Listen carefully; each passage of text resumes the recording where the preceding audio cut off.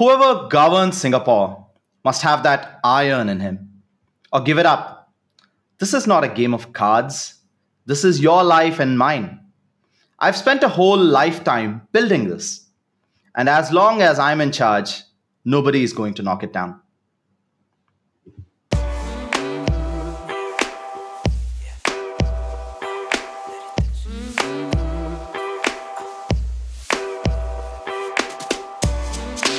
Ahoy, and welcome to the Sunken Treasures podcast. This is an exploratory adventure where 5 friends from across the globe seek to find hidden gems lost to the tides of time. From cinema and literature to philosophy and economics, we are a small yet mighty armada of unique expertise, and together we attempt to map out meaning in our world today. The captains of this adventure are Danielle Knickerbocker, Alejandro Chavez, Donovan Roberts, Vikyat Mutiala, and me, Kat Lee. Keep in mind, this is an interactive podcast. We recommend checking out the episode's treasure beforehand for a much richer experience. You can find links in the description of the episode. So, are you ready to sift through the sands for the sunken treasures? Welcome back, everyone. I'm excited about this week's episode. We'll be exploring One Man's View of the World, a book from 2013 by Kuan. This is a really exciting book for anyone who's not familiar. Kuan was a pivotal, just an enigmatic person and politician, statesman, in leading Singapore into its independence in 1965. Thank you for that.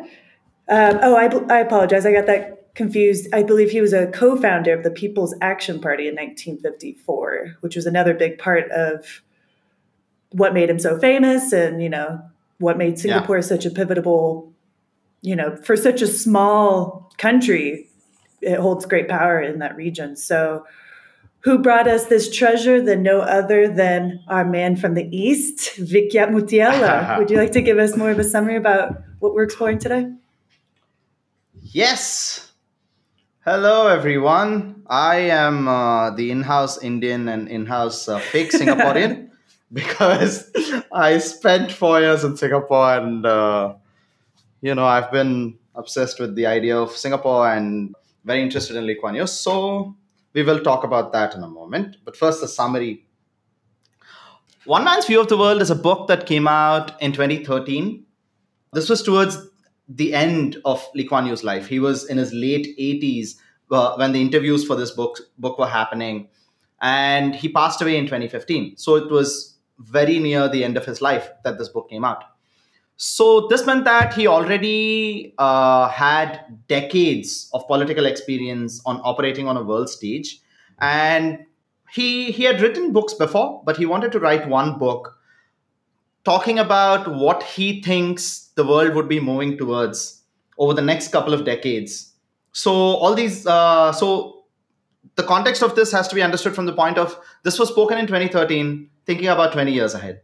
And he talks about it, the book is split by country, and he talks about almost the personality of each country, a bit of the history of each country, and how a mix of the personality of the country and the history of the country will create a certain future, which he predicts. And we can talk later about which of those have in fact come true and which have, been big misses. So he starts by talking about China. He starts by making the very strong point that China has increasing power now, and it is soon going to demand a seat at the table as an equal. He talks about how for 5,000 years of Chinese history, the Chinese have always believed, because of whether it is Mongol hordes attacking them or internal conflicts, Chinese have always been strong in the belief that China prospers when the center is strong. And their history has indicated as much to them. So he talks about how democracy, the American way, might not arrive in China. And he also makes the assumption that probably the Chinese don't even want it that exact way, because the way China is set up and the way their history has taught them, they believe in a strong center. Then he moves on to the United States. He talks about United States and the troubles it was going through at the time. He talks about its decreasing influence in Africa, and he talks about how America's reputation has suffered badly because of both the financial crisis, which was only 5 years prior to the time of these interviews in 2008. And he talks about the messy occupations of Iraq and Afghanistan, which also damaged America's reputation. He goes on to say that America still has a huge advantage in innovation over China because though China can produce a lot of things, many things that are new and world changing, and at the time it was iPhones and the other things, iPhones and social media and other stuff. And he says these things come out of America. And he talks about how America also has the added advantage that talented people flock to America, and that will always work in America's favor. He moves on to talk about Europe. He very clearly at the very start of the essay about Europe says there cannot be monetary integration without fiscal integration. Basically, he's talking about all of them using the same currency without having the same tax plan. So you're not following the same tax code, you're not following the same fiscal policy about how you spend that tax, but you want to have the same currency. He says that this causes problems, and he makes a very bold claim at the time that euro in its current form is not going to sustain. He moves on to talk about Japan. He talks about how Japanese are a very efficient society, but he talks about how moving away from mediocrity is very hard for them because they are suffering with an aging population. They are not repopulating at the necessary pace, and this means that you have to bring in immigrants. But that is where they are facing a double edged problem because Japan does not integrate that well with immigrants that do not belong to a Japanese lineage. Lee Kuan Yew says, if it were up to me, I would probably try to integrate with Vietnamese and Chinese who are probably closer ethnicity wise. But even that has been a trouble for Japan because there are a lot of Koreans and Chinese that have lived for like a couple generations in Japan, but still are very much considered outsiders, even if they are citizens and have lived for a long, long time. So this is going to be a problem because neither is Japan repopulating or nor is it accepting immigrants. So Japan's slide to mediocrity is almost a surety. And he talks about Korea, specifically about North Korea. And he makes a very clear claim that it's a grand hoax and one that has been successful for the North Korean dictatorship, and they are not likely to move away from it. But not much is going to change because China needs the North Korean buffer so that American armies don't get too close to the Chinese border. He talks about India. He talks about how it is too big and diverse to unite under a single motive. He talks about how it is a place that has been put together in this way by colonial rulers, but it used to be many kingdoms before that. And he talks about how it is plagued by the grip of caste and how people are not able to break that social norm and the problems of their social class to enable a meritocratic ascent to a better life. Then he goes on to talk about Southeast Asian countries. He talks about Malaysia, Indonesia, Thailand, and Vietnam and Myanmar. Then he moves on. He talks about the Middle East. He talks about how, though there is a lot of talk about change, a permanent solution is not in the horizon. Then he talks about Singapore. He talks about the political setup. He talks about how, though it's an almost one party system, they have been able to deliver results.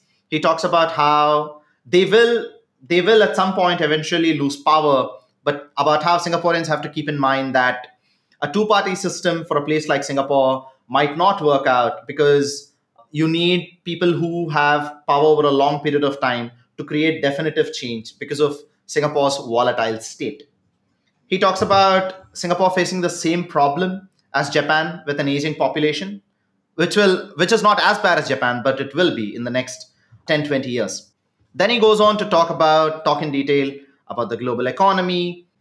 He goes on to talk about energy and climate change. He makes both cases that there is an overwhelming consensus about climate change being a real thing. And he says, but there are some who believe that this is just something that the earth is facing as part of a grand clock. This is just something that happens. And finally, the book closes with his interview with a German chancellor, during which they talk like old friends, but they end up talking about international affairs and is Angela Merkel good enough and things of that nature, which we will discuss in the episode. So that is admittedly a long summary of one man's view of the world. Thank you. Nice. Yeah. Thorough. A lot to unpack. Listeners, please note this is a multi part episode. They don't necessarily go in order. You can pick and choose. This episode will be pertaining primarily to the China American relations. But please, if you have not read One Man's View of the World by Lee Kuan Yew, it is a knockout. So please enjoy. I don't even know where to start. Like, I was just looking up some fun facts about Singapore. And did you know Rhode Island is 4 times bigger, nearly, I think it's like 3.8 times bigger than Singapore. And yet Singapore has a population of nearly 6 million people. Oh, that place. How many live in Rhode Island? Well, I can tell you Probably like more than 6 million. Probably. No. I mean, like 4 million live in the 6 Houston million is area. small. What? 6 million is a small number. America has a population of 300 million. But Look how But big is it America is, though. I know, So- but 6 million is a small number for any U.S. area, I believe. But I don't know. You could check. it's Population of Rhode 1.1 to Island. 1, is it? Rhode It Island? says 11 lakhs, so it has Yes, to be 1.1 million residents Oh, That's cool. right. Yeah. Well, it is with small. 4 times the space, nearly. But anyways, Yeah. I just And for a sixth of comparison, the I thought population. that was like incredible. No, Singapore Makes is Texas look like packed. I'm having like trauma flashbacks of being in public transport. It's very convenient, but like during rush hour, it's packed, man. it's like Mexico. Yeah, it's like India too. I mean, it's far more comfortable. I mean, I have to be honest, but like, yeah, it's a lot of people. Well, please, Vikyat, I want to know. Like, we know that you studied, you did your undergrad in economics from Singapore. Is that right? That is correct. Okay, so clearly you feel like Singapore is a home away from home of sorts. And Oh yes, very I guess- much. Yeah. so I guess, did you read this while you were there, or how did you come across this book, and why do you think it's a sunken treasure? Oh, so this book I did not. I have been wanting to read for a long time, but I did not read this one. I used to read in our college library. We used to have this assorted collections of Lee Kuan Yew's speeches, which he gives when he went to the United States. He's talking with like different world leaders.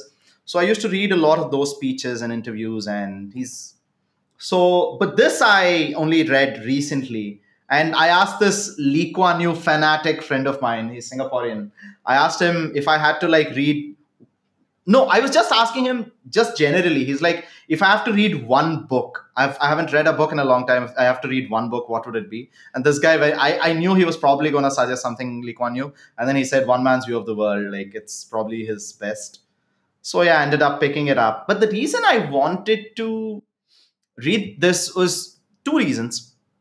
One is Lee Kuan Yew. This is, and also I've always been very inspired by what Lee Kuan Yew accomplished. And Lee Kuan Yew passed away in 2015. So I went to college there in end of 2014. So when he passed away, I was in Singapore, and then like we went to see like the coffin and all of that. And Oh, wow. it was like a huge thing. So there were many documentaries talking about him.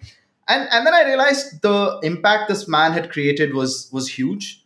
So just to think someone in our generation, and someone even after he had passed away, like to be like that close and to feel the power of it, that as one person you can be so clear cut and so consistent with your views for such a long time and create such lasting change, was something I was always impressed by. And his clarity of speech and about how no bullshit his points are. I mean, what he is saying might have political subtext and motivations and all of that, but there is, like, he's very clear about what he's saying. He will say it, and he's very clear about that, and that is something I've always appreciated. That is one.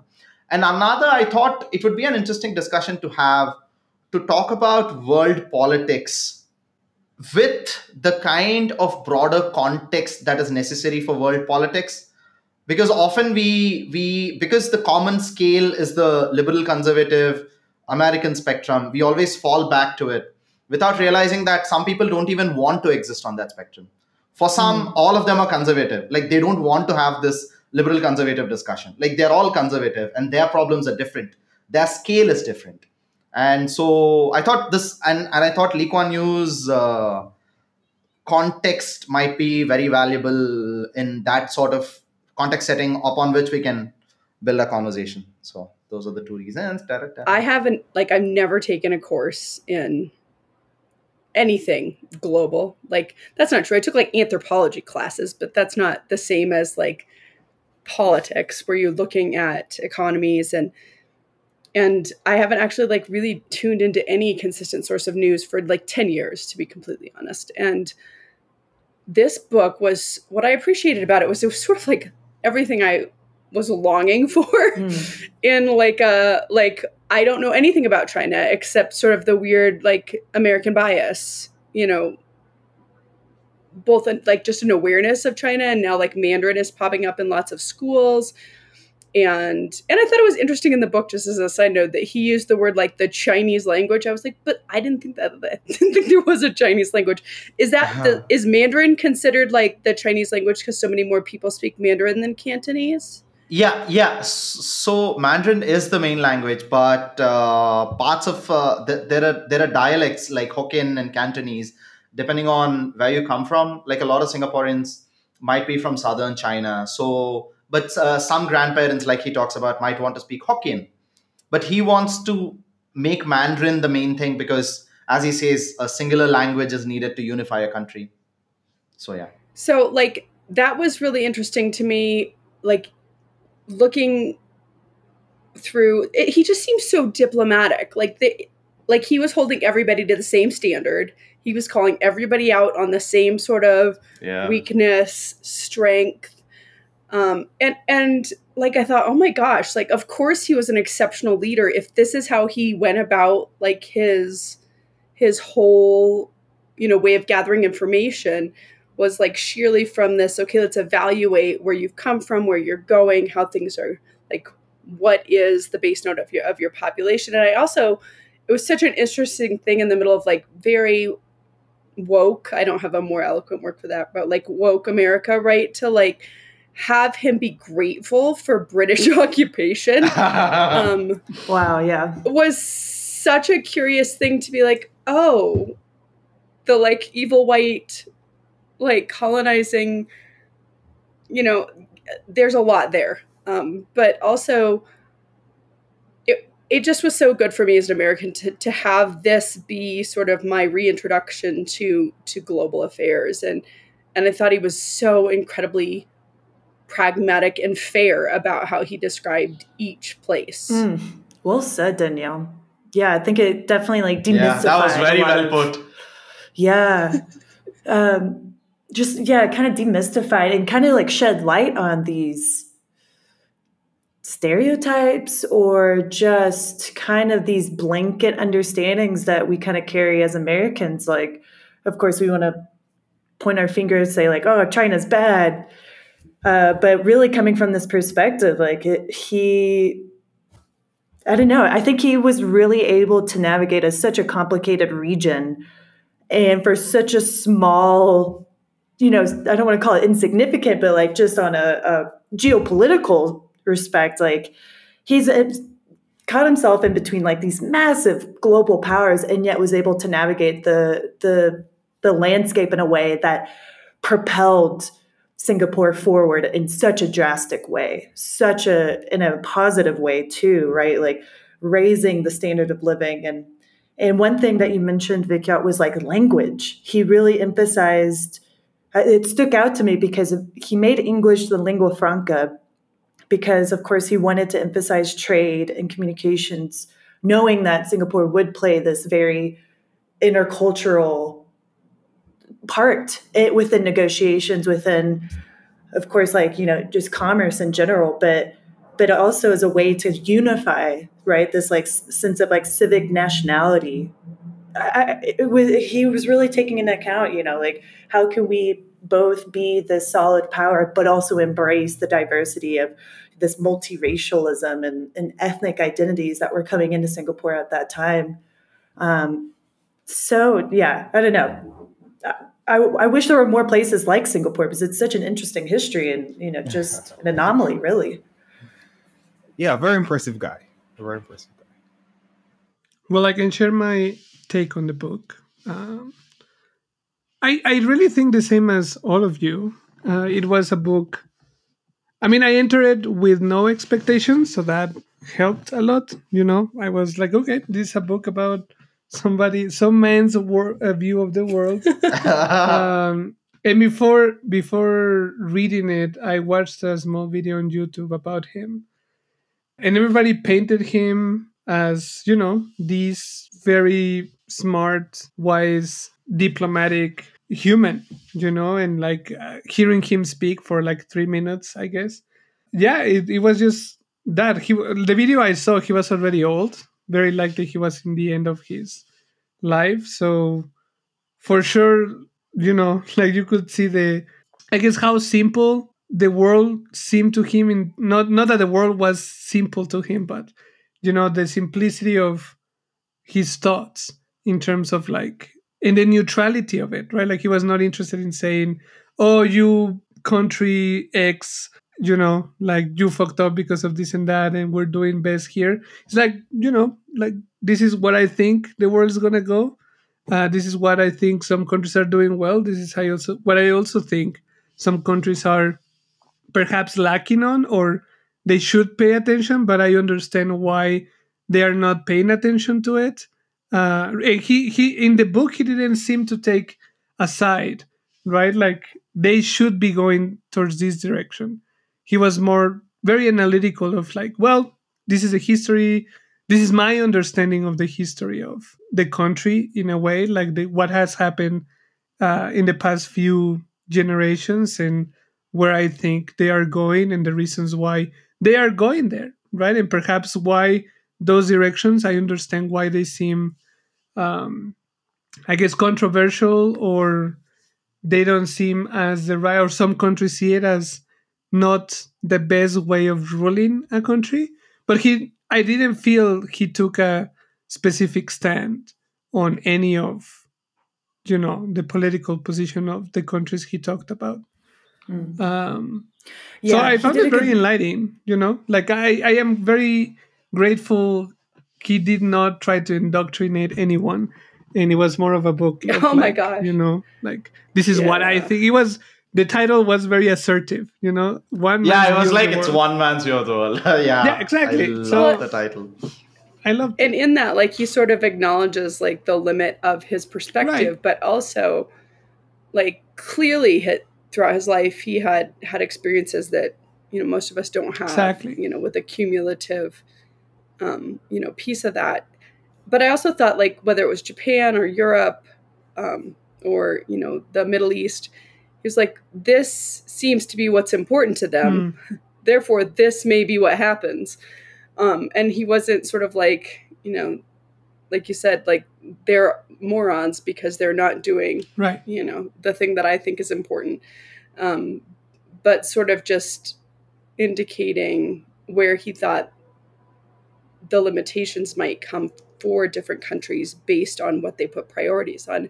The whole thing was just so beautiful and really made me think, like, if because I have school on my mind, like, what if we treated each child like this? What if we treated each, like, other country that we talk, like, it's such a great sort of way to evaluate things that are not you. Yeah. One thing I think maybe we're all kind of like hinting at, found really refreshing was like, he didn't really give value judgments, right? He didn't, kind of what Alejandro was saying, was just like, he didn't say it was like bad or good about these other governments he was kind of reflecting on. It was just very matter of fact, like, it is what it is. And a lot of it I really agree with too. And I think maybe that's something that's missing from our kind of public discourse is we just want to demonize or, celebrate and like, this is the best or this is the worst, instead of just saying like, well, this is what's happening.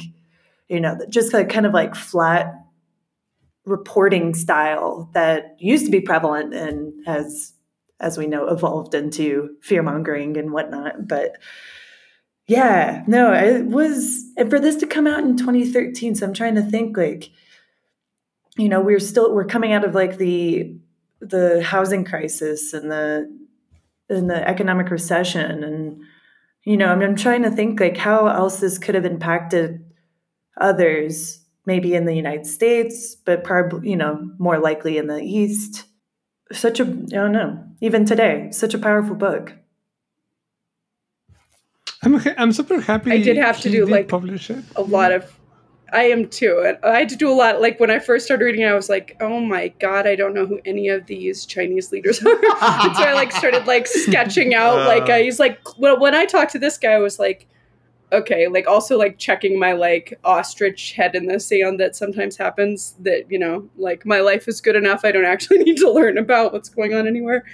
And so it was such a great. Like I made like a flowchart of like the Chinese, like every time a new name would come up, I would be like, okay. And then I was like, what's going on with it? Maybe like also curious, like what's going on with the Kim family? Like, do they have a descendant? Like what's, and so it was so great to also like get me back in the like clicking of thinking about things outside of my own sort of pond. Yeah, What's cool your guy. take, Donovan? Yeah. Very smart, very confident. I would say he doesn't speak in an antagonistic fashion, but I can see he's a very confident guy. I think at one point he even defended some politicians of the opposing party in his government, like in his country. Like he's saying, no, Yeah, don't he say did. that. Don't do that. No, don't speak that. Like they're trying. He was kind of, and you don't see that much in politics. And I can see why he actually ended up turning around that country. He does have some views that I believe other politicians really need to hear. So, cool guy. We should ship some of the copies of the book, to our houses. um, I like how he talks about the United States because this is a man who has been in politics, not lived in politics for like 60 years, like right. more than 60 years. Like I'm not rounding 50 something to a 60. I'm rounding 60 something back down to 60. Like he's been in politics for more than 60 years. And so he is able to talk about United States the same way he talks about Vietnam and Myanmar. So usually, whenever people talk about the United States, it's in this extremely aspirational or downright servile kind of way, or like completely, oh, US is like this, like, oh, it's all capitalism, it's all bad. And I'm like, neither of these views is keeping its emotions in check, its motivations in check. The people who are servile and all of that, it obviously they have like this very elevated idea of US, which of course you can have, but because this man has been in such a powerful position where he's been providing guidance to, like, he talks about how Nixon came and asked him questions and noted stuff down, and like because Yeah. he's been in, the guy is so dope, like he's able to talk about all That was hard countries for me in to like imagine. he's he's able to talk about all countries in this very cool-headed, calm fashion, and like people like Margaret Thatcher are like saying nice things about him. I was like, Margaret Thatcher says nice things. I'm like, so it's just so nice to see someone like that talk about world politics, because not only do they know so much, they are not some 23-year-old journalism graduate that read like four articles in either the New York Times or whatever is the other side's equivalent and then started spouting all this. Like, this man actually has met with these leaders and has seen his country go from an ethnic conflict ridden, sanitation problems ridden, poverty ridden little island to the blazing metropolis that it is today. So he has seen that, and he all through this time he has had to navigate with all these heavyweights of the global world, of the globe, right? And the thing is, now they respect him, but for him to wait till the point he earned his respect, he had to be a very big man and be very clear and very strong with what his intentions are. So he has dealt with all these leaders. So, like, the way he approaches it and the way he puts it forward is like, this is like so nice. Like, for the first time someone is talking about all of the world, and they're like breaking it down in this calm, collected manner. When it is a matter of Singaporean intrinsic motivation, he makes it clear. He's like, yeah, we'd love for American ships to be there, Chinese ships, we'll let them be there, but China might get a little too aggressive. I mean, he says assertive, but we know what he means. So so he makes his point, but he is able to look at all these different parts. And what I really like about him, and which we will enter talking about China, is he talks about how a nation has a specific history, and that history decides how people think, right? Because whenever in the general discourse, whenever we try to see what works, we see what the powerful system is or the successful system is, and then we take that system's ideologies and are like, okay, if the whole world did this, whole world would shine. But he talks about how there are certain, even if that were true, and understanding that every nation has a character dictated by its history, and that is why that nation behaves the way it behaves. It is a far more profound thinking to say China for 5,000 years has wanted a strong center because it's been raided by hordes of Mongols or like local conflict and all of that. And it has only prospered when the center was strong, is a much more profound thought than saying, oh, they are dumb, that's why they were commie. Like, it's not like there is a broader reason as to why they want to centralize control. So when something like communism comes along, they're like, okay, the center knows what it's doing. It might be flawed, but to even start on the path of empathy and understanding, it helps understand that there is a certain history, and that history dictates a certain personality of the country. And without understanding that, if you shove the measure down its throat, it is going to backfire. So he talks about the idea of a strong center for China. So that thought was very interesting. What do you guys think about the whole China talk and his views? And I couldn't agree more, right? Like, especially as an American, like, it just so frequently gets chalked up to, oh, well, China's bad because they're communist and, they're going to, whatever, like, careful with China technology, like, they're going to be spying on us, yada, yada, yada. Like, and sure, yeah, maybe some of those things are true, but it's kind of what you just said. It's like, it's so short sighted. It really doesn't consider the historical context as to what made China what it is today. And honestly, as I was reading this book, I just call it disappointment or even like a little bit of shame of like in myself and my own, curiosity of not doing this research myself and not asking better questions of like, really trying to understand China. And it's today it's hard for me to see China as this like fractured kind of Mongol ridden country, right? Because it is so big and it really does wield an enormous amount of power. But, it really wasn't that long ago that China was struggling to kind of maintain its borders and actually provide services to its people and really kind of have that unified identity.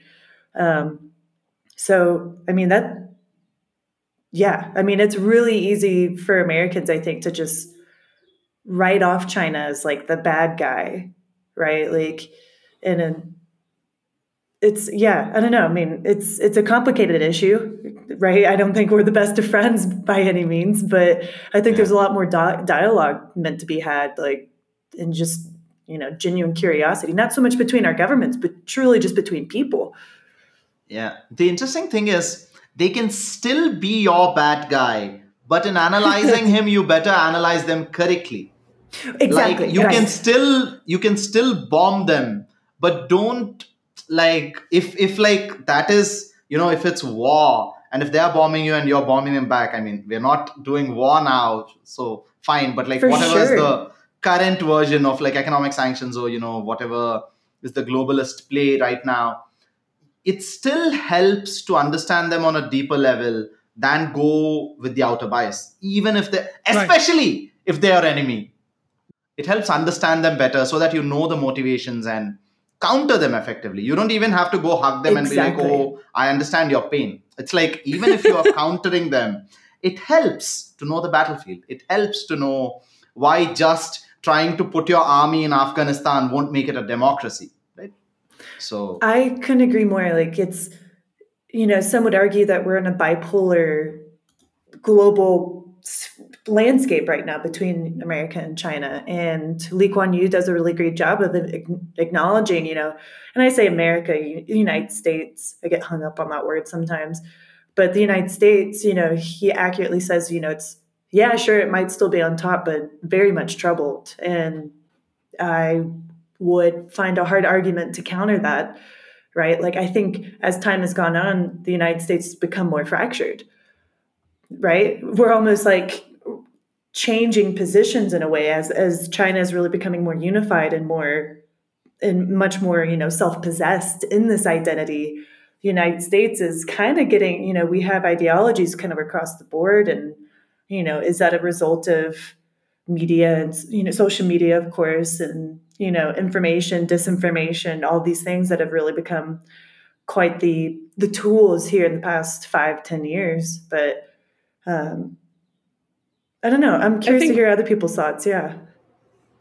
so. I had long sort of held the observation. It was really interesting to sort of see his take on it, that the Chinese aren't so great at original creation, like whether it's technology or even music, right? Like you see them reproduce pieces and like masterfully, but I don't know a lot of like Yo-Yo Ma, like a lot of people who like have authored pieces of music. When you look at Chinese musicians, and that's like my bias, but they, I was just like what makes them so incredible at like taking somebody else's idea and perfecting the execution of it. But then really realizing sort of the center being strong and the position being more important than the individual. You sort of get a window into, and then that is very much part of like their idea of national security, that there is this piece that like the pixel that I am in this big picture is more important than like what I could produce, as a solo.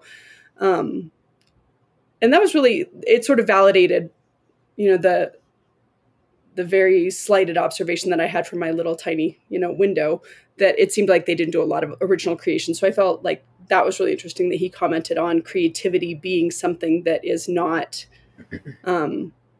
valued. And then also just, it was great to see, and I know this book is years old and so much has changed since its publication, but also just like acknowledging the fact that, I think of China as an American that doesn't watch any type of media as having like, these huge borders and nobody comes in, nobody goes out. And in fact, like it's progressed significantly in its desire to, trade and be more of an exchange party with the world instead of being sort of this, and also like they do have such a strong national identity that's not going to compromise. They're not going to like become New York City.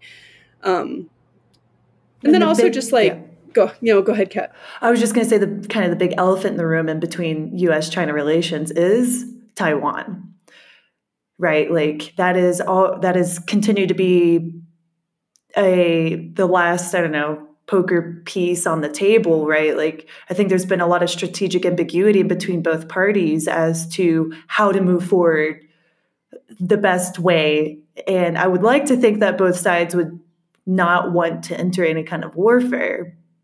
But of course, the United States is very reluctant to remove its presence away from Taiwan because of trade and economic purposes. Meanwhile, China, as Lee Kuan Yew, accurately lays out, I forget which agreement it was back in the day when, I mean, maybe you can help me out, Vikya. I forget the actual agreement, but it was like between the U.S. and England, I believe, with China saying like, oh, okay, like Thailand. Oh yeah, yeah. or, This was Thai- the yeah, yeah. This was a convention that happened in Egypt, where it was decided that Taiwan would eventually Returned. be made return to Right China. after Yeah, X yeah, amount. And of course, I'm thinking like, yeah. why the fuck is like no representatives of Taiwan involved in this agreement, right? Like, what did the people of Taiwan actually want?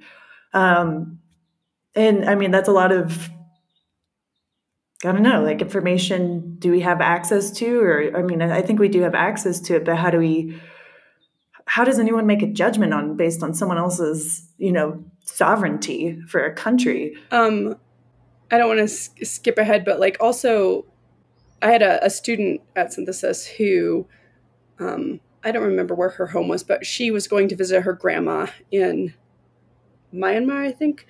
And she was like not going to be able to get service. It's like super off grid. So I remember reading that like the Burmese government like uses the national happiness quotient as like a way that they like evaluate their country. And so I sort of had this like very romantic view of like that country being like one that really values the happiness of its citizens. But when she got back, I asked how she was. She's like, it's the same as it always is. Like people with, machine guns walking through the street and the like sort of Chinese, like spillover. And it made me, to your point about like, what do the citizens of Taiwan like, and there's also the thing with like the Nepalese, right? And like the Dalai Lama being like having left in the 70s, and that there is this sort of Chinese intolerance of deviating too much from the national agenda. And so it doesn't surprise me that and the US have, trying to be strategic with trade, and we don't have necessarily the most polished history of consulting people before deciding that we have interests in the region. It is very interesting to think about how they are like present in countries that they don't necessarily have, and we are too. So I don't know. That was a very eloquent thing, but it made me think of like how I had this like super romantic idea of Burma, and then she came back and she was like, yeah, it's the way it always is. Like there's no internet, there's people with machine guns. It was nice to see my grandma. I was like, okay. Daniel, I have a question though. Yeah. The happiness one, the country that is praised for the happiness thing. It's Bhutan. It's not Burma. Bhutan, right? Yeah. Yeah. No, you're right. Yeah. So there I go, like demonstrating my just general ignorance of the world. No. It's an Asian country. It's fine. human It's in a different limitation. continent. No, that's so You don't like have terrible. to know. We cannot know everything. So, but I was Yeah. going to say, the more I hear you guys talk and I think back to the book, I think a very interesting perspective that he, in my opinion, it dominated the way he articulated his view of the world was the emphasis on countries' beliefs and traditions, right? Like, I guess he was very good at reading between the lines and understanding deeply the reasons why X country moves in certain directions and observing that those decisions come from very specific beliefs, like specifically about the American chapter. I think he oversimplified it. I think I'm not all pro America, as he put it, the whole thing. I'm not also all against it. I think it's a great country.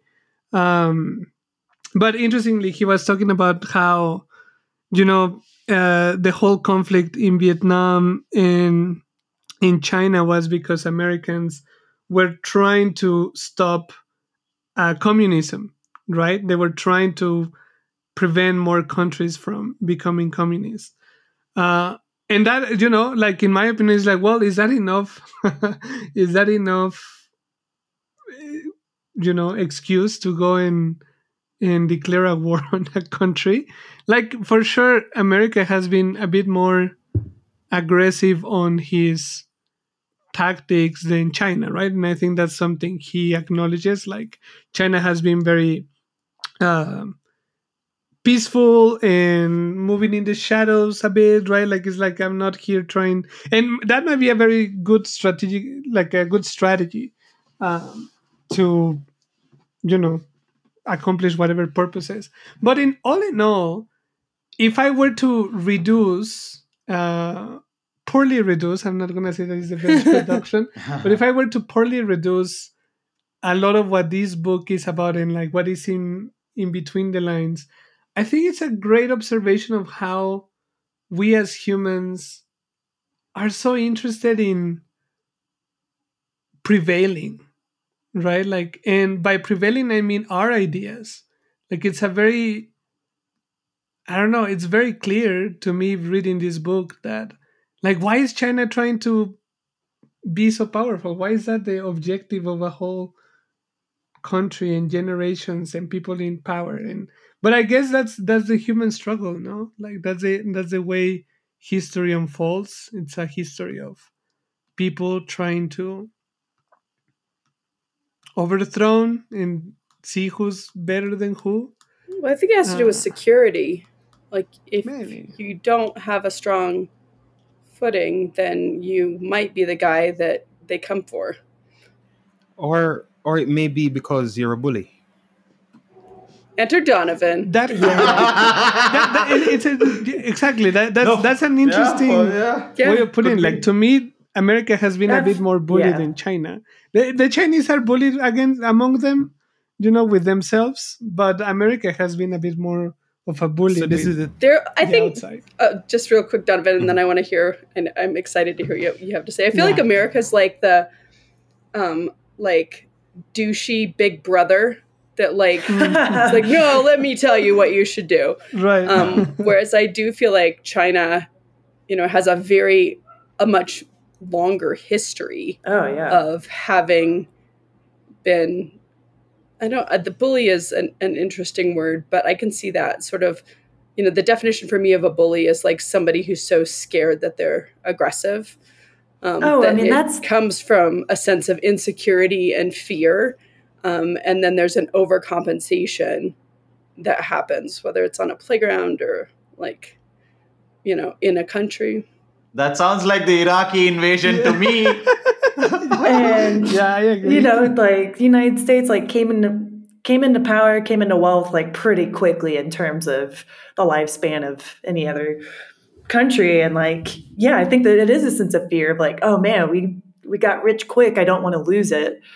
We got, all this power, like don't want to lose it. I think there is a sense of fear, and of course security goes into that. I don't know. I kind of identify with Donovan's bully statement. I think just one point on. I think the interesting thing that Lee Kuan Yew talks about in this is, I mean, I was joking about the Iraq invasion. I don't actually know enough to definitively say whether it was good or bad. Definitely taking out Saddam destabilized the region and messed a lot of things up, but I don't know the full picture, so that was only a joke. But the bully part, I like what he talks about China just defending its interests and letting you do your thing, whatever it is. Like, even if you're North Korea, like they're like, just fine. Just don't let American armies reach my borders. You can do whatever you want. So it's a different self-satisfying sort of benefiting motivation. It is. I don't know if it is better. It's just very different. But yeah, we'll get back to that. I think Donovan had a point. Yes. Yeah. So He made it. He gave a few examples in his writing how Vietnam gave Exxon Mobil some rights to drill in the South China Sea, and the way that China was aggressive to get them to not drill there for whatever reason. It's not as if they have rights over that water. Permission was given by Vietnam, but they're such big bullies. And ExxonMobil said that they moved on because the American Navy was not there to assist them on their rights, to enforce the rights that they were given to drill there legally. He also gave another example about fishing in some Japanese war, some Japanese fishing situation where the Oh Chinese yeah. also pushed around the So Japanese. So the context is there are a few islands in Japan which are on territorial waters. So China claims ancient right to them, but now they're a part of Japan. So in either in that part or in the seas, there's a lot of what do you call when it is China Sino-Japanese conflict in those regions because so he says that if there was a fishing boat which was caught by the navy, this kind of thing happens all the time. Like even between India and Sri Lanka, there are always like navy guys catching fishermen's boats and things like that, and that becomes a diplomatic issue. But in this case, since China is so big, he says if the Japanese boat did something, the Japanese government can't really back them, and the Japanese fisherman boat or the trading vessel would have to give way to the Chinese navy. So that is the context. Go on. Yeah. Right. So Lee Kuan, Lee Kuan Yew. LKY, Lee Kuan Yew. Okay? He Yes. says that so over the years, you see quite clearly that the Chinese are no pacifists, right? No, that's a nice way of saying that they are somewhat aggressive. They're Yeah. them wanting to be the number one superpower in the world is not, in my opinion, due to any security concerns. They are way more than the American population. I mean, you're not going to enter China and take over China. That's not going to happen. There are no security concerns in China as far as I can see. So I think that them wanting to exert their influence on the world is mainly due to their feeling of supremacy, that they just want to control, it looks like to me. They believe that it's their rightful place to be like rulers, and they are determined to be number one in the world and surpass the United States. Would you say it's like the competition? Would you say it's like the Sounds competition that really- drives it? Yeah. It is the competition, and I don't have a problem with competition. I don't have a problem with competition as long as you can respect your competitors and I mean, America does try to exert their influence on the world. You know, we call them For the sure. policemen of the world, which if they're doing that, I mean, it's kind of fair for China to actually, try to exert some influence too. Them just trying to stay in their small corner and produce things and be prosperous. Maybe it is okay then, since America is trying to be the policeman of the world, for them to kind of exert some influence. So maybe I shouldn't be complaining. I don't know. Here's a pushback on that. Like, and I think the pushback is more of like asking this question. Um, the whole Russia Ukraine thing that's happening right now. What at least to me is more scary is that if for any reason that I hope it doesn't happen, Russia wins, and by winning I mean nobody wins in the war. Like, I guess it's more of like the recognition of winning, right? Like the Like world and Ukraine the papers submits. start to say Russia won. Like Yeah. that's what I mean by winning. The problem is that that's gonna set a precedent on other countries to be like, well, this is doable, right? Like we could, like it is doable to invade other countries, and nothing is gonna happen to you. Like there's not gonna be that much repression, not repression, Repercussion. Repercussion. repercussions. Sorry, yeah, thank you. Uh, on you, right? Because what's the world doing right now? I mean, like nobody is really going there and defending Ukraine. Like it's not like, okay, Mexico's gonna send Which is what we the should be troops. doing also. Because if we Exactly. started going, I it would actually get worse. I But go on, go on. You're it's right, you're right. So I'm sorry. Who should be doing what, Vicat? No, no, he was saying we're not going and stopping Russia or anything, but that is not something that we can directly just do, because Right. then It's if not we as start simple. taking sides, is how it builds up into like a A war, block yeah, that's war. how we start a war. Yeah, but I mean, tons of countries are already sending troops into Ukraine to help Ukraine fight. And I mean, America has tons of Sure, troops on the sure. ground. But it's not I mean, official, right? It's not like Right. it's They're not- whether it's they're official, not- whether it's official or not, America alone has given what? How many billions? I mean, No, they're a fine. part of the war, and they have men on the Yeah. ground fighting that war too. And I mean, yeah, are there Americans fighting the war that was sent by the government? there are. It was on the news. They showed on the news when they arrested this young guy for exposing some information on the internet about the American war, which showed that the Ukrainians are suffering 7 times the losses of the Russians, and that there were Americans on the ground, military advising or doing whatever it is. There are many Americans on the ground. There are troops on the ground there that are Americans. Yes, that The was US has revealed that. by They a go Skin in the leak from this quickly young guy. and they go quietly in the beginning, but yeah, there's always Yeah. Yeah, Alejo, what Like- was your point though? Yeah. The whole point was, and it was just a pushback on Donovan's point of like, I'm not sure we should think of like, well, since America does it, then China is allowed to. I'm not sure that should be the way politics should be looked at, and I do think also China, I don't know anything about China, like I'm completely ignorant. I'm not judging anyone, but at least basing on the book, right? Like purely talking about the book. This whole ideology of the center being strong and them trying to become this superpower, if you right, like to become the next global power, if you may. I'm still, I find it fascinating to try to understand where's the root of that drive to be number one. well, and I think like historically, it's never worked out very well when you start like, whether it's the, the USSR or the Roman Empire, right? When you start spreading out, like it never ends well to have like territories, and the British Empire, like you can't control.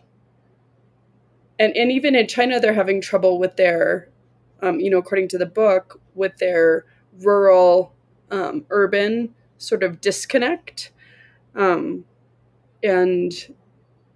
so it does seem like, to your point, Alejo, like what is the drive to control more when that control actually like, I don't It's know. a disadvantage, or it becomes a risk. It's a huge, I just like think of like how I have my one Coordination. child, and you hear about like families that have 10 kids. I was like, 10 kids? Like, let's Jesus. be real. Like nobody's parenting 10 kids. They're like parenting each other, and like the internet's parenting them, and like you lose, Yeah. you start to lose like more than 2 where you Stability. have like a hand on each child.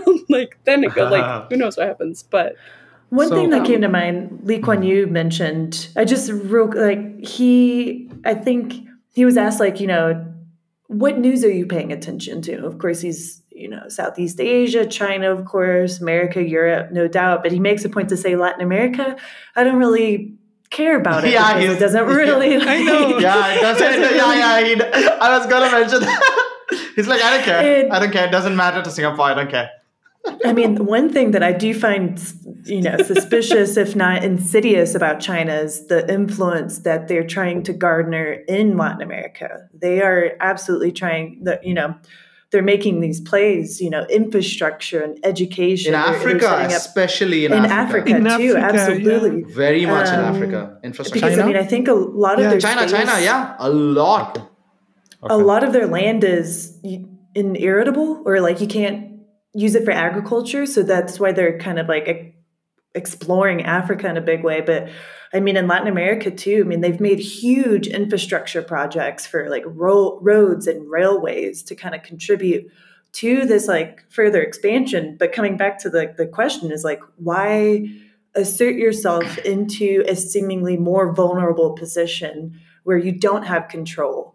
But I guess if we had a person from China that could speak on behalf, be like, well, you know what? Like the stronger our center is, the further out they can expand, maybe, right? Like with that strong center control, You know, and that just identity, they're able to execute more effectively. Yeah, Donovan. I think I'm disagreeing with myself just now, what I just said. So I Okay. think maybe a part of it is security, why they're exerting themselves. Because the thing is, if America has this persuasive ability over, let's say, over the world, well, then they have the ability to cut off China from imports and exports, and they can punish the Chinese economy and manipulate them by telling their allies or other countries that they have control over to not do business with China and punish them in that way. So I think maybe it's due to security why China is trying to build these relationships with these foreign countries, especially in these significant regions, to ensure that they can't be cut off or punished by the United States, which, I mean, every time they have a problem with a country, Iran, Venezuela, Cuba, whoever it is, the first thing that they do is sanctions, financial thing they try to hit you in the pocket. Yeah. And so maybe it's due to that security influence why China is exerting themselves. That would make sense. But I There's also something. I can also commend the way in which they go about doing it. They don't try to exert their influence by being violent in any way or threatening people. They go around building infrastructure. So like in Jamaica, we have politicians here who they don't hesitate to approve new Chinese highways or stuff like that. And the thing is, the things they build are quality. You can't complain about the quality of their work. They, whether it's a road or a bridge or whatever it is, they do good work. And so that way of investing in Africa and in these impoverished countries to kind of build these relationships, I don't have a problem with that. So I take it back. Maybe they're not bullies after all. The first question, because I didn't realize like quite the impact in Jamaica, but have you seen an influx of Chinese immigration? Chinese run almost what? Let's say one half of all the stores in Jamaica. They're There's everywhere. so Really? much. Yeah. Everywhere. And the thing And is, I once guess- they move into your country, especially in the third world here, where we don't produce stuff, because we don't have a manufacturing industry in these smaller countries. When the Chinese come here, the price of their goods, I don't know if maybe the Chinese government is giving them a deal. Maybe they get, I don't know what it is, but they undercut everything. You cannot have a business near to a Chinese business. They have what are called wholesales, where they Right. will sell things in bulk and stuff like that, and they price everything out. And so they'll spread pretty quickly in any country that they enter. There's Yeah, a but one thing though, Yeah. Go on. No, finish your point. I'll mention that I support, just on the spot, I switch positions like this. So I now support China's expansion into the world. I don't mind it. They do a lot of intellectual property theft. That is, A I mean, lot. they have a lot of photos that show their military Insane. jets, their planes, their ships, and they put American planes and ships beside it. It's carbon copies. So they're literally, apparently, stealing military technology, learning how to build these things. They're hacking. I mean, if you look at the list of companies hacked by China, right? You'll see Microsoft. You'll see a ton of them. So these, I mean, especially the way how if you want to do business in China, you have to have a Chinese like government person at the like in the one of the top positions there. So basically, they will have access to your information, like your anything that does with production and stuff. Eventually, the iPhone companies that were in China, if you look at the phones, Huawei and all those brands, carbon copies of the iPhone, down to the T, they're copying these things. So they do a lot of that, and it's so he spoke about the reason why they're not as creative as the American economy, based on the way they run their system. I don't think that they'll ever be as creative, as innovative as the American economy. I mean, whether you want to go to Microsoft and anything, we're at AI now. It's always America leading the way in all these things. So, Well, there's I just picked up, we went to this library book sale, and I picked up this book called The Geography of Genius that talks about places in the world that have historically had big pockets of innovation. Whoa, And that's cool. I know, I'm really excited. I'll let you know if it's like a sunken treasure. It was like $1. I was like, I'm going to buy this book. But like I lived in the North Bay, not in Silicon Valley, but there is like, where you get innovation, you also like technical innovation. There's also like a huge libertarian vibe there. Like I'm not gonna have a nonprofit because I'm not gonna dick around with the government. I'm gonna like make a for-profit school because I don't want to play around with the government games. And so I think there's a slippery slope when you want innovative, like product innovation, and you don't want like, I don't know, I don't have a good word for it, Influence but or yeah, or just like social structure. When you don't want to innovate social structures because it just happens sort of simultaneously when you have people that start thinking outside of the box. So I think that it's too dangerous. Yeah. Like an interesting thing, now that we're talking about China, and I don't know why I remember this. We were talking about why China. Yeah. We were talking about how China is exerting its strength in different ways, and it's a response to what is being done, and maybe it's because of this, maybe it's because of security and all that. What is so interesting about Chinese history is that the Chinese would rather be left alone. Like the thing with China, I don't know, because it's an Asian country. I don't know if you guys ever read about this in school. Probably not, but I don't know if you guys have come across this. Like when the British were buying a lot of tea and spices from Asia, China, and these places, right? Before they like properly conquered and could just loot us and all of that. At that time, when they needed a lot of silver, they needed China to want something from them. And China is such a closed country throughout all of its history because China believes China is the center of the world. Like there is like a word for that. I don't remember what it is. They literally are like, China is at the center of the world. We have everything we need. We don't have to do anything. We don't have to trade with all these countries. It is ethnocentrism, yeah. Yeah. It's not even about the ethnicity. Just like we occupy such a central place in the world in terms of innovation, because they used to come up with a lot of great innovation like centuries ago. But I'm talking about centuries. Fireworks. Fireworks is them. Paper is them. Yeah, this is right after July 4th, fireworks. So paper is them, and there are a lot of stuff. And the interesting thing is, so because the British needed silver, what they started doing is they started introducing opium into China so that they could sell opium and get silver and use that silver to trade it for tea. So like China got into the whole Who did war that? with the British and all of that. Sorry, British, the British colonialists. So they introduced opium into China so that they could get silver with which they used to buy tea and other spices. So because they were losing out in this way, because tea is a consumable and they were losing out on precious metal and they needed it back because China doesn't want anything from them. China is like, we are fine. We don't want anything from you. So, which is like a very hardcore mercantilist position to have. And they were fine by themselves. And then they were dragged into this war because of this kind of involvement by the British.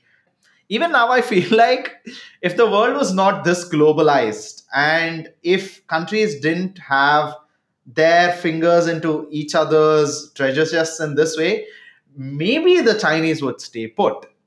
Like now we have such control that there is no way for them to grow by themselves because everything is a supply chain. Something is grown in Argentina, it is flown to like some Asian country to pack, and then it's sold in an American supermarket.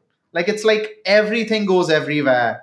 So the value chains are so interlinked that they need to be part of this. And now they're playing the game. I mean, I'm not trying to portray them as necessarily innocent, but it's just interesting to see in history there were times when they just wanted to be left the F alone, but like they weren't. But those years when they wanted to be left alone, they cut off their country from the world and they were starving.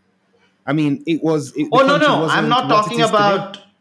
No, I'm not talking about communist China. I'm talking about 1700s. This was before ancient China. This was communism wasn't a thing. But you're Imperial saying China, I that think. they would Yes, want to be thank left you. alone right now. If it weren't for external influences, they would want to be left alone, right? That's the argument. Yeah, I'm not saying that is the argument, but it could be a possibility. Looking, I just thought it's curious that because we discussed that they are being involved, but China historically has been something that wants to be left alone till very recently. Historically, right. So Yeah, I think what has changed is that they've seen the benefit of free trade that is true. since That is also opening up, true. and they see how the wealth has changed their country, the decline in poverty, them themselves as the core of the country, the officials and stuff like that, they've gotten wealthier too. So I Yeah, mean, yeah, they yeah. they True. Well, they're the ones who are pushing the issue now to make themselves more involved in the world, to increase their power. So I don't think it's something that we're doing Especially to them. They're doing it voluntarily. true. Especially, and Lee Kuan Yew also talks about it. He talks about how Xiao Temping changed and opened up China, and like so. You're right. You're right. That is also true. Like Chinese ministers going abroad to study. Wealthy ministers sending their children, and also Right. Lee Kuan Yew also was from Lee Kuan Yew also went to like very good schools. He first enrolled in London School of LSE. Economics to start. Yeah. Yeah, initially, but then he didn't like London. Then he went to Cambridge, graduated from Cambridge, and like very well educated. So even Chinese had their ministers and like their children go abroad, come back, see that lifestyle. Yeah, yeah, you're right. You're right. Free trade also showed them that we can also have those things. So Daniel had a point. no, um, I think it's really interesting. I just want to make sure we have time to dive into America and Yeah, Europe too. we should be moving on. We should. We should. Yeah. I I learned so much about sort of just where China is potentially, and like also so much time has passed, and so things have changed significantly as well since the book was published. But the America piece for me was interesting and like also like spot on, like this idea of sort of like the internal turmoil being such like a key piece in where we are right now and our difficulty. But also, like I was standing in the 4th of July parade and had some family members there with us that are definitely more sort of super liberal. And I was trying to think of like, but like, weren't necessarily jazzed to, be like, go America. Cause it's like 4th of July can be like a little bit of like America down your throat. Like, and it's like celebrating independence. But I did have this like idea after reading the chapter on America of appreciate, and just the book in general really helped me, like, instead of focusing solely on where we need to get to, like also celebrating like what we have created that gives us the platform, the space to think about what we could be doing better. And so I did find myself sort of in a little more of like just contemplating sort of where America is like right now. And what a weird like unicorn of an animal it is. Yeah.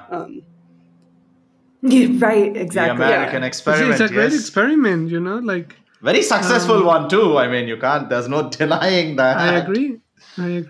We'll It see. has some issues, but like which country doesn't have issues? Oh, Cat the American is like, we'll see. I know. But that's what's happened is like Americans are disenfranchised way more than the rest of the world. Right. And so it was also like reading this book, I was like, oh yeah, like a lot of people aren't as angry about things in America, things that America has done as Americans. And just, I don't know. It was a And good by the sort way, of I just bias want to check for me. clarify. I previously, when I was talking, just a clarification. It was Deng Xiaoping. I said it. I said the name wrong. I said Xiaodong. That liberated My China, or kind of expanded China. a bit. Opened it up. Yeah, it was Opened it up, Deng yeah. Xiaoping. I think America is the best thing to have happened to the world like ever. Bold statement, but I accept it. That's what I think. I think that I think there's room for improvement. I think Give it a B minus. I think that before the emergence of America, the UK was the power in the world. The UK went around and they took from India, took from they started their textile industry, and they were, the workshop of the world. But the concept that people can govern themselves without a king, without a ruler, that experiment of democracy is the best thing to have happened to the world ever. Ever. So, I mean, since democracy, since the freedom of people, we've seen the rate of innovation in the world led by America due to people having the freedom to compete and make their way, and whatever you earn you can keep, and you attach such a great reward to innovation that you cause everyone to aspire to be that next rich person, because it comes by serving others. You create something that other people want, serve the needs of others, and you can be rich. That system has lifted the world out of poverty, has revolutionized everything, lifespans, everything. It's the greatest thing to have ever happened to the world. That's my thing. But Yes I'd and say, no. sure, You go, same Alejandro. argument. Like, I think, like, if I can attach that to the book, I think, offers an interesting insight into, let's call them paradigms or realities, if you may. For sure, America has, or the capitalist system, the democratic system, have opened up a very specific reality that granted, for sure, like, wealth is being built, the quality of life for sure has been built, but the same has happened in China in a different way. Like, if we compare them, and if we want to call, to put them in the same spectrum and analyze them with the same metrics, um, well, it is gonna be, it's gonna look different for each, right? Like, because I will also question what are the preconceived beliefs that led America to be like that, and I think that's pretty clear in the Declaration of Independence, right? Like, the belief of freedom and the pursuit of happiness and all these ideals that for China, for example, as in the book is articulated, is very different.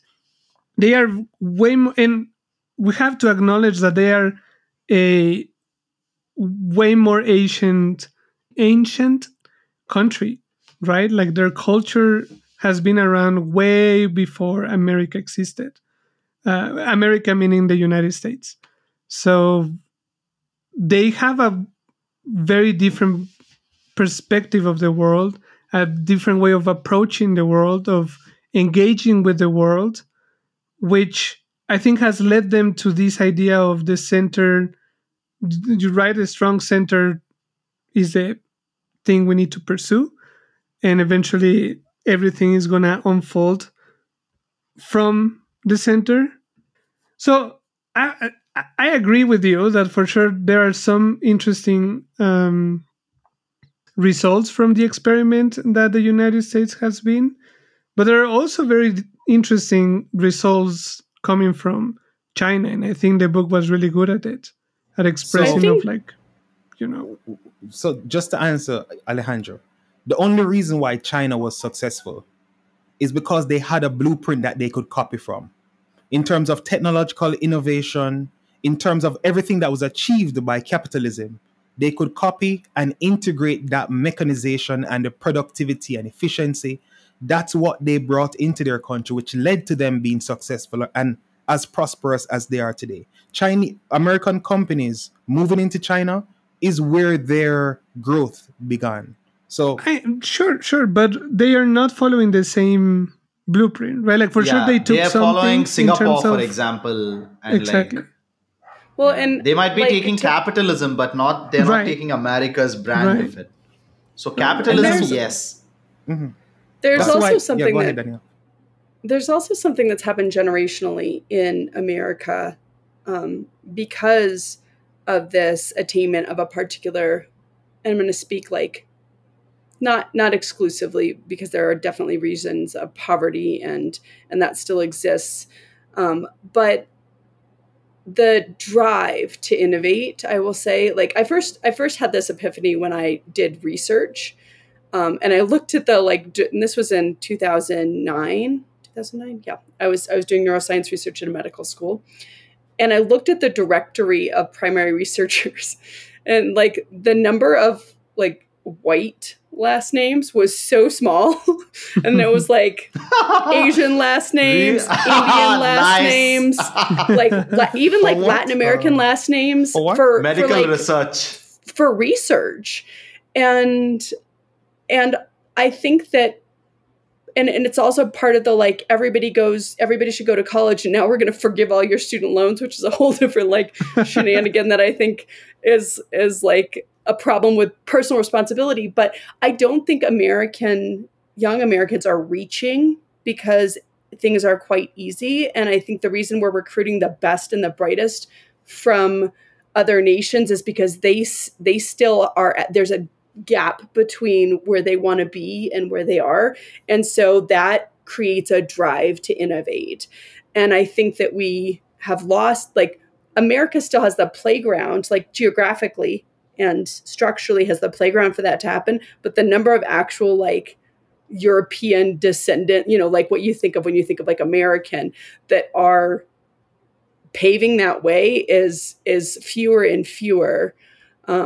Because we just like why would I get off my mom's couch and like think about how I could make things better when like I got my iPhone when I was 11, and and yes, I know there's like a whole different demographic of America, but I also think like that things are just easy enough with, I don't know, I'm curious to hear, because that's but I noticed that in research, and I was like, whoa, like what's happening? And it's great to have an international component. It's important for diversity of thought, but it's more than that. It's that I don't think there's creativity in the same way as there once was.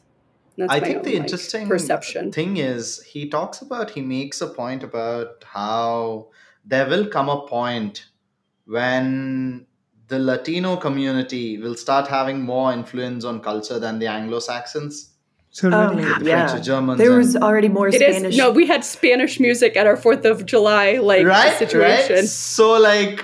So the I was this is I will like allude to your point, and also the greater point I was trying to make is that the American experiment works as the perfect controlled experiment, because really hungry, very aggressively freedom seeking, different bunches of people said, you know what, we're going to do our own thing. We're going to leave our countries in Europe. And then they come to America, wipe the slate clean, and they start over.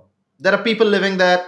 First, that's a different get rid topic. of them and like Yeah, get rid of Yeah. we can go there. 'Cause Yeah, like- we'll go there on a different day. yeah, that's a different day. But basically, wipe the slate clean. No, these people, no, we're not like trying to learn, integrate. Nope, wipe the slate clean, set it brand new, and even set down an ideology.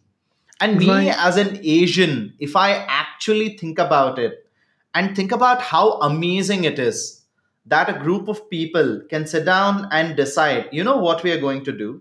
We're going to value liberty. You know what we are going to do? We're going to value the idea that individualism and all of this. You could never do that in an Asian country, because these are handed down to you. You debate them, but you don't get a clean sheet. Clean sheet is like, no. You don't get a clean slate to start on. So it's a very interesting thing that, and also That America occurred. on both sides has oceans, and like it is so expansive. And I mean, it is It's great. huge. I'm just saying all the benefits. It's huge. Yeah. It has many resources and all of that. So it has always been a culture of, okay, keep coming, keep coming, keep coming. These are our values, and American values are values that you can take up. Like when you talk about liberty and this, because it's not like the Japanese thing where you're like, you can live there, you can talk like them, understand the mannerisms, and still, like for example, whenever they talk about like Masayoshi Son, the founder of SoftBank, he comes from a family of like Koreans that settled in Japan. They sometimes change their surname to sound more Japanese, just so like in like applications and all, maybe they can get they can get ahead and all. Yeah, sound Japanese basically.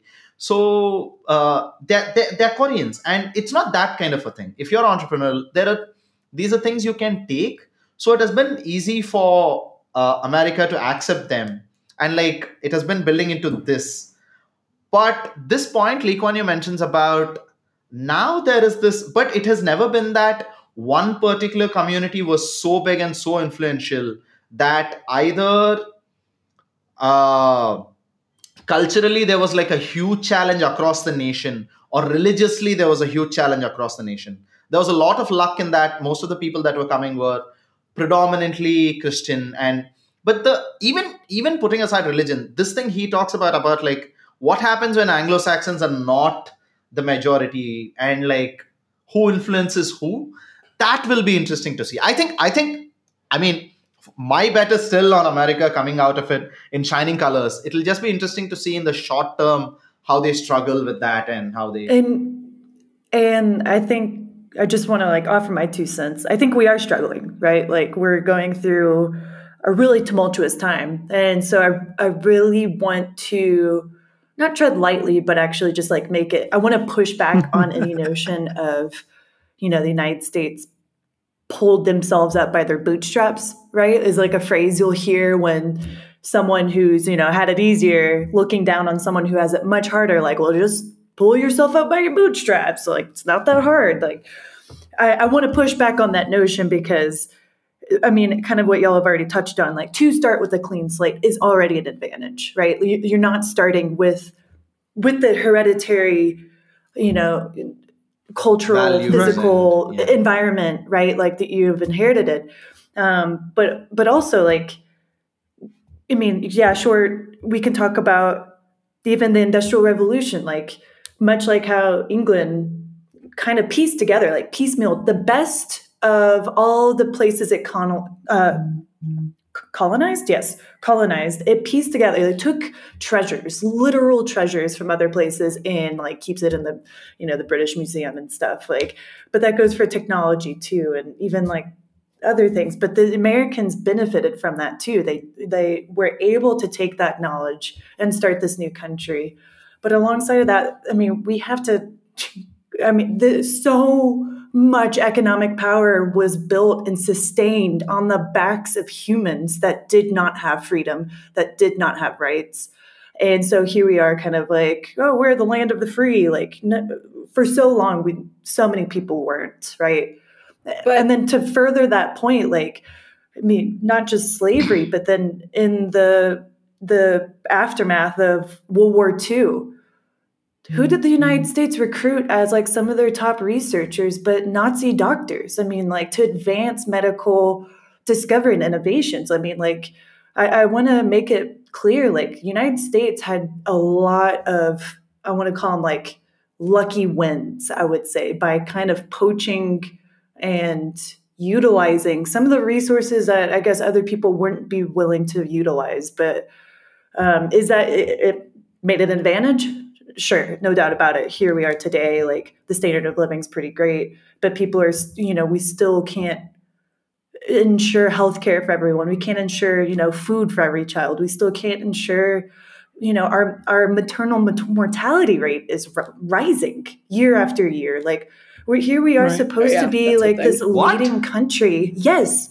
That has to do, there's a whole science, like, really awful insurance-based reason for that, but I won't go into that. Yeah, I mean, if it was, so here I am, like, and the idea of democracy, I too struggle with, because here we are with 9, Supreme Court justices who are an appointed representative. They are not elected, and they are elected for life, and their decisions make lasting impacts.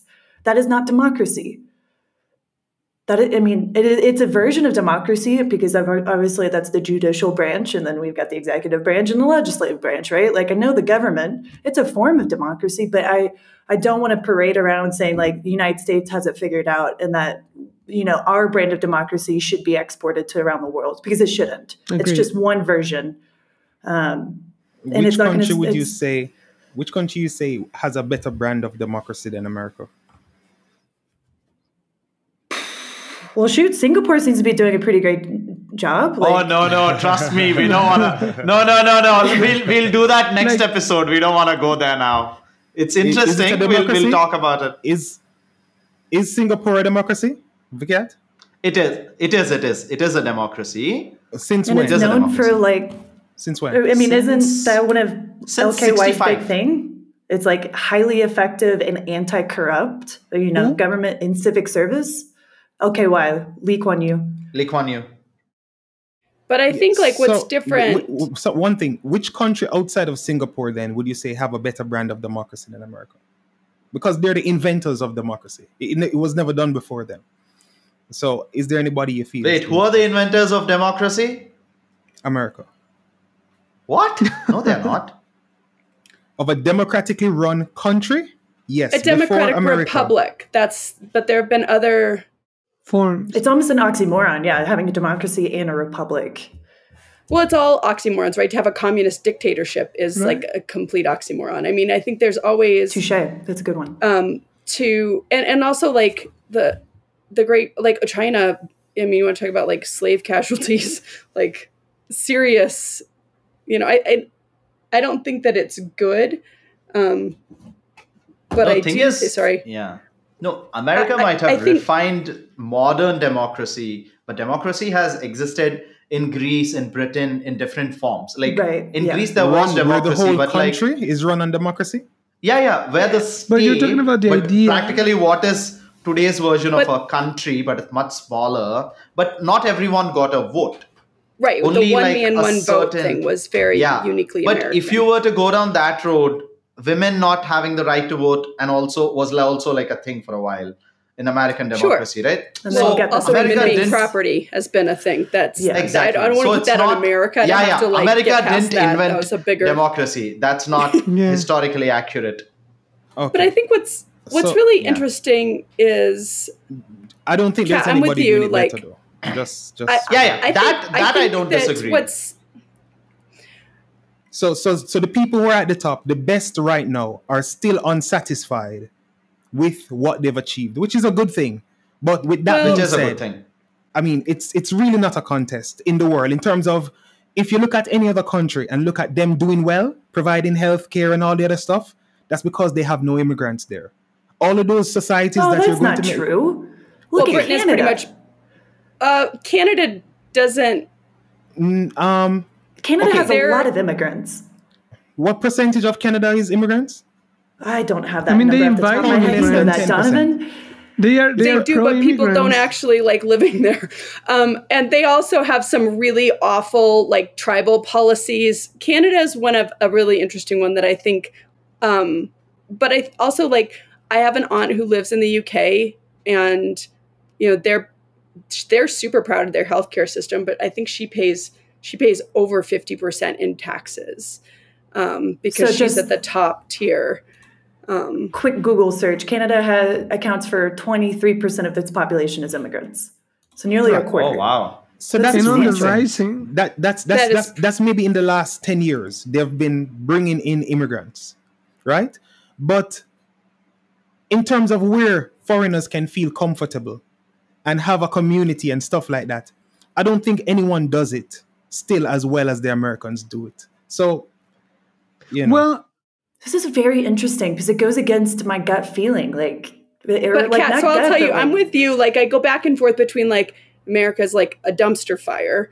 We're harsh on immigrants, and one more thing too. We are abusive. We hold them in cages. But so I don't want to say this in like an awful way. I think what happened. So does everybody else. And I think that what's happened as a like disenfranchised American is that we got to this place where, we're fed this utopian sort of this is what America can be. It's not. And then we like want to throw the whole thing, the baby out with the bathwater, like this whole like the whole thing has to suck because it's not working the way it should. Right. And I think as we begin to peel back layers on what we could have done differently, we could have done it differently, of course. I but, maintain like, there's room for improvement. you want to I'm talk not about trying like to throw out the baby with the the Netherlands, bathwater. which everybody thinks is this like utopian society, and how they bankrupt, the Ghana, or where they went and like harvested diamonds and like created like the whole diamond trade, and then like left. And that happened a long time ago, and there's not a lot of evidence for that. But I think that as an American internally right now, there is a narrative to be really critical on what we've accomplished. And I don't know what the answer is. It's a mess. Like, for sure, there are lots of things that are a mess. But I haven't visited enough other countries to know whether or not our mess is like uniquely awful, or if this is just sort of what happens as you try to create a better system. So one thing I'd add to, the immigrants that account for the 20% in Canada have all been curated and selected. If you're an immigrant that want to get to Canada, you have to have a degree, you have to have a certain amount of cash, you have to have a whole host of things, right? In terms of immigrants that can, so I mean, those immigrants are still not. It's still different from America. But doesn't every country go through some vetting process? Workforce. I mean, America doesn't. What kind of vetting process does America have? Oh yeah, they do. Are you? America has, Donovan. They don't just hand out I visas mean, you to go through everyone. a thorough process. So I'm not It's sure way what harder percentage. than Canada. Like I'm Canada, not sure. like Canada is easy to go as an immigrant. Like for sure, there is some curated immigration, but also right now Canada has programs for people to work in construction and people to work in, and they give you everything. Like if you go and you want to work in Canada, of course in provinces, it's not like you go to Toronto, right? Like you go to parts of Canada that people just don't want to do labor. Don't want to go to. It's like, yeah, they just don't want to do the hard labor, and they know, so they invite immigrants and they give them residencies, they give them ways of making their like a living in there on the first years. Like Canada is great for immigration right now because they need it.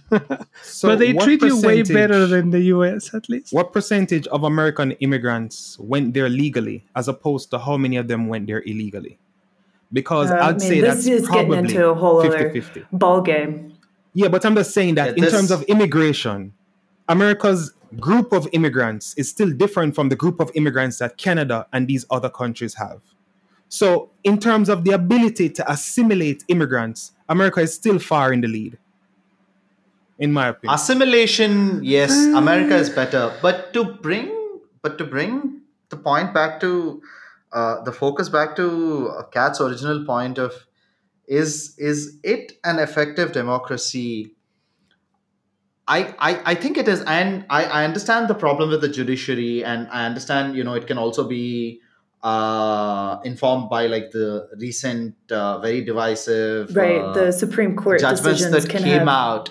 But it should also be remembered that judiciary is that powerful because they can't be removed, so that they can make decisions. It is not a one-way street, right? Because when if the same Supreme Court say protected Roe v. Wade, if we celebrated them, and when they cancel it, if we diss them without looking at the judicial process and the integrity of a judiciary as a whole, then we would be in trouble. Because even in a place that is as messed up as India, with its democracy fraught with corruption and casteist politics and all of that, judiciary is like the one thing that we still trust in, sort of.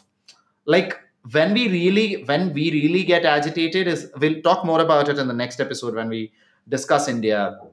When we really get agitated is when we feel like even the judges are like completely being messed with and stuff like that. So the idea of the judges staying has some value, because it's not like they're going to be changed 3 years later. It's not like Trump or Biden can fire them. So I understand the packing of the Supreme Court. Like what is the word for that? There is some word for that, where you like add extra judges who, I understand there are problems, Expand the court. There is a word Packing the for it. cord. I think you said it right. Yeah. Yeah, I think it's packing the code. Yeah. So I know there is the argument about how you can add extra justices who are either uh, who are leaning one side, but like there's still value to having a legal system that holds to account. And America has been using its advantages well by far. So And especially, and I also must acknowledge like this American attitude of saying that we still can do a lot more is why America keeps being the beacon of hope for many people, because Americans yeah. hold America to such a high standard, I which wouldn't- is I wouldn't which say- which wouldn't I say commend. that. I think that feeling of, oh, we're not as good as we think and we're this and that kind of self beating that they give to themselves is due to the internal strife, where there are some groups of people who benefit from white guilt, that benefit from making people feel as if they're still guilty for these things so that they can get resources and reparations and all these things and demonize. I believe that there's a lot of people who would like Americans to believe that they are not a force for good in the world and are against the patriotism. And I think that that's the whole white guilt movement, because they can benefit from it in some way. But I don't think people do. I mean, living in there and going to university there, especially in California, right? Like these are all liberal people, woke people, whatever. California, right? Yeah. Southern Yeah, California. California, yeah, LA. Like going to LA and studying there, and Yeah. the academic environment of people just talking about all these theories and woke and critiques and whatever. I don't think people are like machiavellically thinking, I benefit from this systematically, so this is a good way of pursuing it. I think it's a problem of the history and the whole aspect of how, the whole continuum struggle of the melting pot, right? Like, how do we coexist together?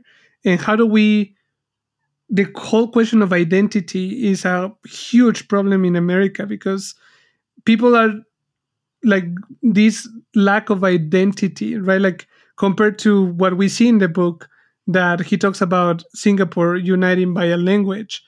Um, in the United States, there's no such a thing as the identity of being American. Like it is still, Americans themselves are trying to understand what it is. Like my friends who are the kids, like sons or daughters from immigrants, like Mexican And for a immigrants. lot Like of Americans, it's like we don't the relate that national much. identity comes second to the state identity, or vice versa, right? Like, right. it really Right. speaking as a Texan, right? I know plenty of people who are Yeah. like, "Fuck yeah, Texas first," and then Yeah. American figure out the rest later. Like, Right. And like and so slavery that is identity slavery is a whole part of history that I can see. The problem with it is the pain that people still have, and I mean, I'm in no position to say that it is valid or not to have their pain. Can we treat it differently? For sure, because the problem is still there. So for sure, there's So- something better that we can be done. But I don't think that people is like, oh yeah, let's white shame people because we benefit from this. I don't think it comes from that. It could be a consequence for sure, but I don't think people actively we have to acknowledge the maintain system that, is rigged.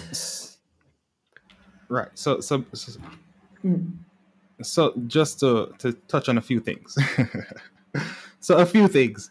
I think you can check America's net worth, I think the value of the American economy before the world wars started. As in after slavery, after they gained, after the revolution in 1776, I believe. Check what was the value. What was America's economy like? Where were they ranked in the world? They were pretty far down the list, right? As far as I can remember. I'm not sure, we can check it. But they were pretty insignificant compared to the French and the Spaniards and the British and all of them.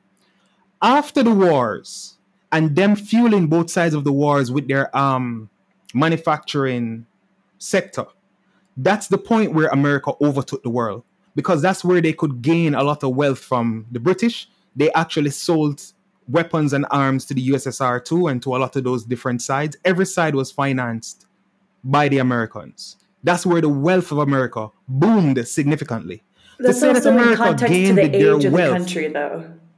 What's that? That's in context of the age of the country. I mean, you can't expect like a newborn country to be super economic power. So it's, I hear what you're saying. But the notion that America's wealth came from slavery. After slavery, a strong basis was good. Well, you'd have to show me the wealth. You'd have to show me what the net value of the American economy was after 1776. Out of slavery, is that what made America rich? The slavery? How much did they make from slavery actually?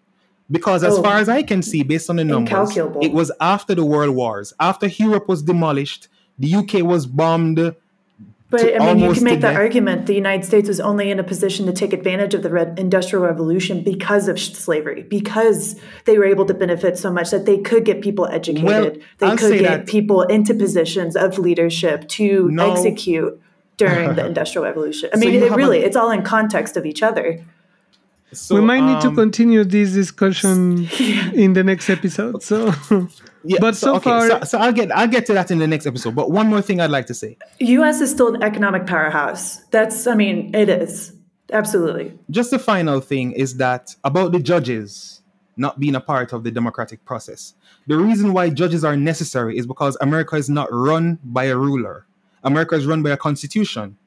And there has to be someone who interprets that constitution to determine what laws are in accordance with the constitution. The judges are appointed by a member, by the president, who is elected by the people.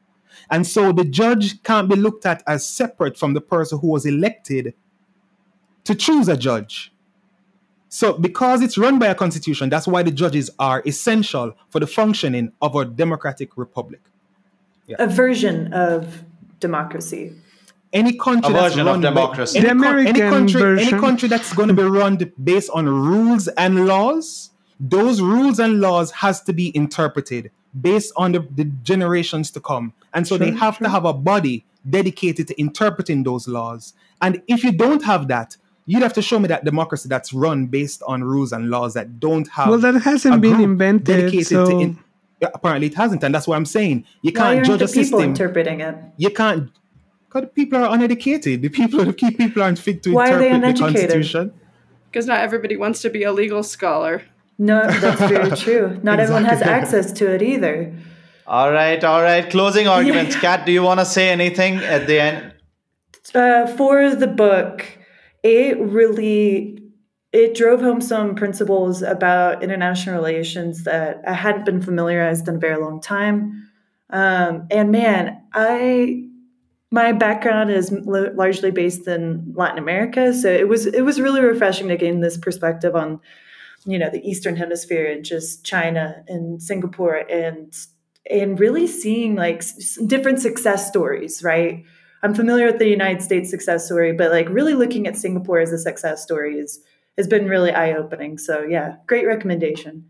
For me, like, just to wrap up on like the America-China thing, because I have often sort of been in a similar place, I think, as Kat, as far as like looking at the American experiment as like largely a failure. It was I really think you're putting words in my mouth. I don't think it's largely a failure. I'm sorry. I think I gave it a B-. Like, I think there's a lot of good stuff. Totally fair. Thank you for the correction. Fair enough. But not seeing it as like this, like I want to wave the flag all the time and scream that I'm a part of this, because there are parts that I wish were different. I'll restate. Guys, she gave a B-, and as an Asian, I'm saying this, it's fine. Take your B- for once and walk. But I think, and then we cut. Next episode. I appreciated the book for, like, I always assume that America being in Asia is like this, like, we don't, like, this nosy sort of like out of our realm. And so the book, I think for me, it was really interesting to see someone else's perspective on maybe why it's beneficial, or just some balance, I think, to the story that I was telling about it. And so for me, I think the China America thing especially was really interesting, just to check like the single perspective that I have on how I view America. Cat's B- for America is if you have heaven on the list. If heaven is at A, well, then it's fair to put America as a B-. But if you're comparing America to other countries, if America isn't an A, nowhere else is. I think we can do better as the world, Donovan. Yes. Yes. Right. So, okay.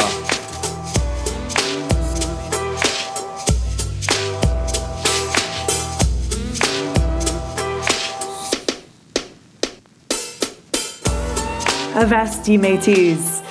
This is the end of our show today, but don't go just yet. Be a real treasure hunter and share this episode with a friend. Like what we're doing? Tell us what you think by leaving a comment and following us on your preferred platform.